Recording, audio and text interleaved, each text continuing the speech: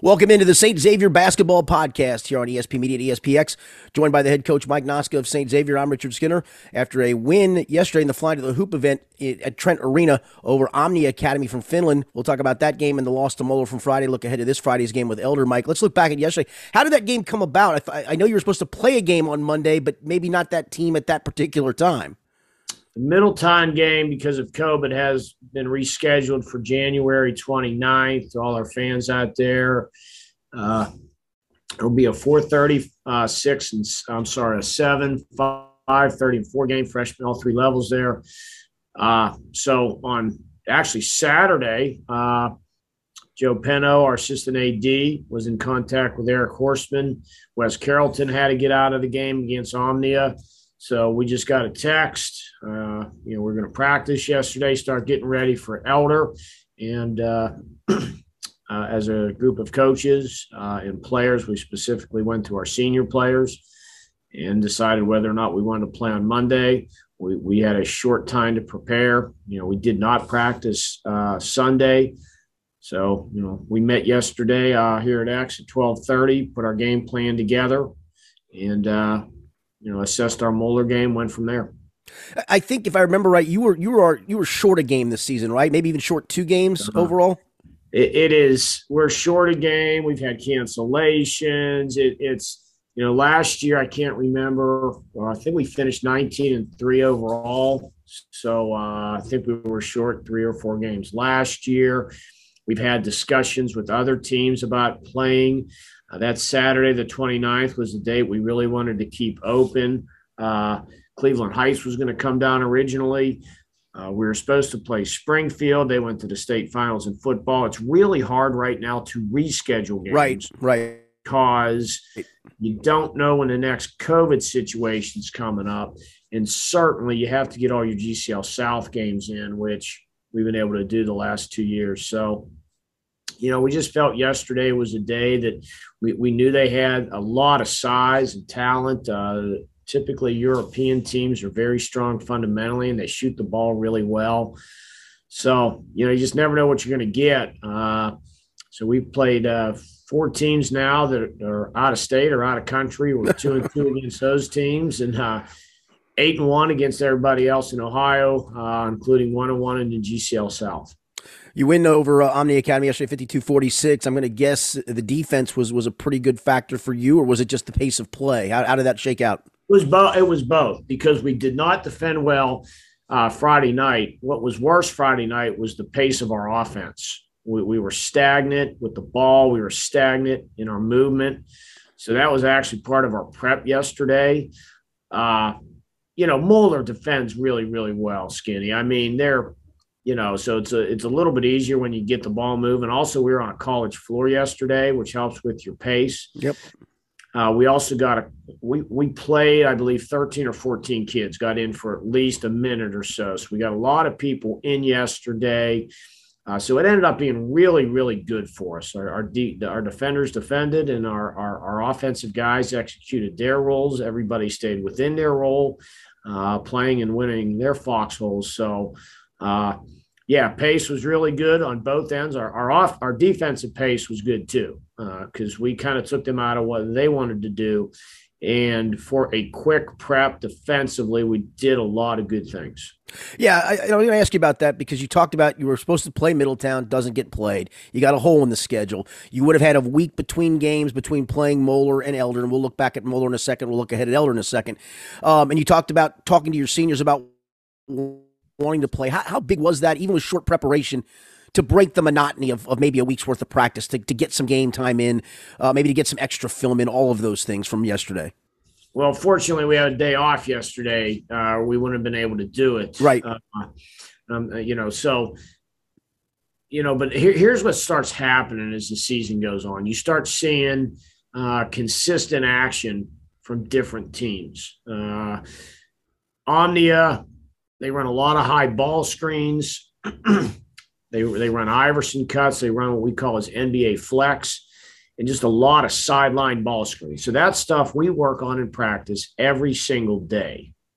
So from that standpoint, it wasn't tough. Now, their personnel was a little bit different. They had 6'10" and 6'8", so we had to be a little bit more concerned about their bigs rolling to the basket, and also how well their kids shot the ball when they spaced the floor. So, but those are things, like I said, if you're preparing every day, and I believe today's our 42nd practice of the year, you should be ready to do those things. Right. And sometimes that game is prep. We as a coaching staff, once again, I don't think anybody was pleased with the way they played or coached Friday night. So we kind of wanted to get that taste out of our mouth and, gain some confidence going to Friday night, because Elder's really good. Yes, they are. I got a chance to see them against Turpin, which actually beat them. But we'll Yeah. talk about Elder in a second. Let's go back to the Moeller game. I think you shot at 34% from the floor, 30% from three. They shoot 50% from the floor. So I'm going to guess neither end of the floor was up to standard. No, once again, an inability to follow, details in the scouting report. Your offense and your defense complement each other. Well, we let them get into what they wanted to do offensively. Their ball movement was simply better than ours. And we tell our kids, like, look, when you're playing a Moeller or a Centerville, they're trying to do the things that we're trying to do.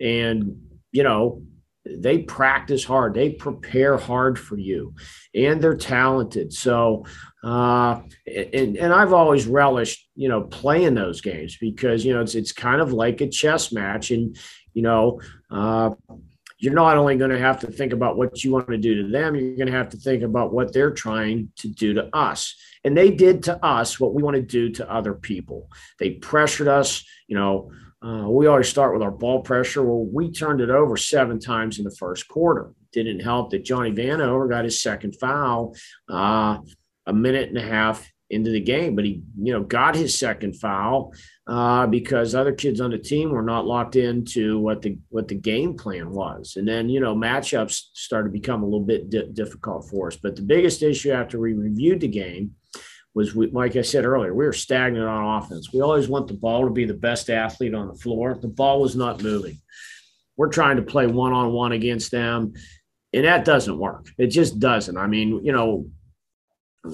I coached Jaron Cumberland, and letting him play one-on-one at the high school level didn't work. So it's not going to work with any of the guys we have here. You've got to move the basketball. You've got to create open shots with your motion. And I know you talked about the field goal percentages, but, I can't stand when people say, well, we were just missing.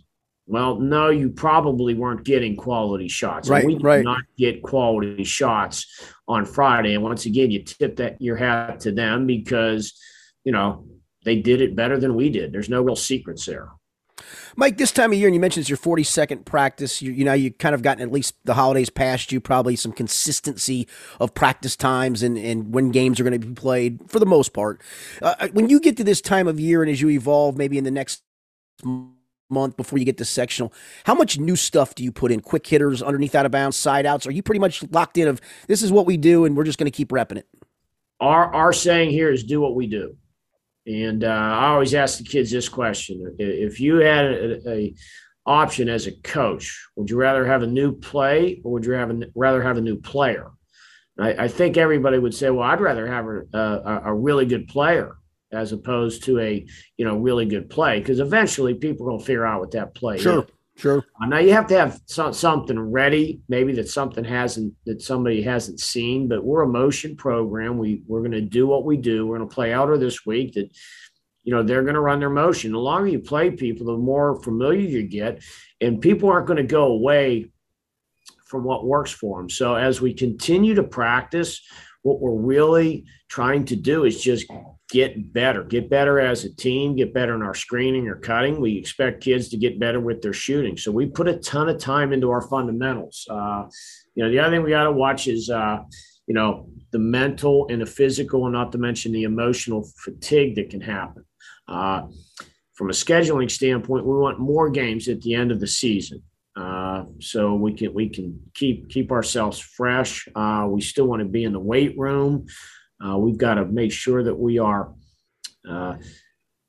understanding of our kids' academic load, but it's more about just getting, one of the kids put it best after it was Mwenda in the locker room Friday. He said, "Hey, let's just be the best at getting better, guys." So, and that was a good way to leave Moeller Friday night. We're going to have Yeah, to be a lot better this Friday. yeah, Mike, and for young coaches watching this, you certainly want some plays that are maybe set plays and in particular quick hitter plays and all that. But the one thing about motion that's so good is it's hard to scout. It's guys reading each other, reading actions. Yeah, and we want to get better at it. And as we're getting ready to prepare for Elder, they're just running a lot of motion, and it's really good, and their kids understand their roles. So, once again, it goes back to what we talked about Friday night. They're going to play man, they're going to run motion.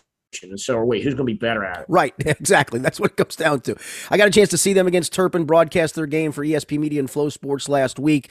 Turpin ended up beating Elder that night and did a really good job on Sam Harp. Limited his catches, limited his touches, limited his ability to create shots.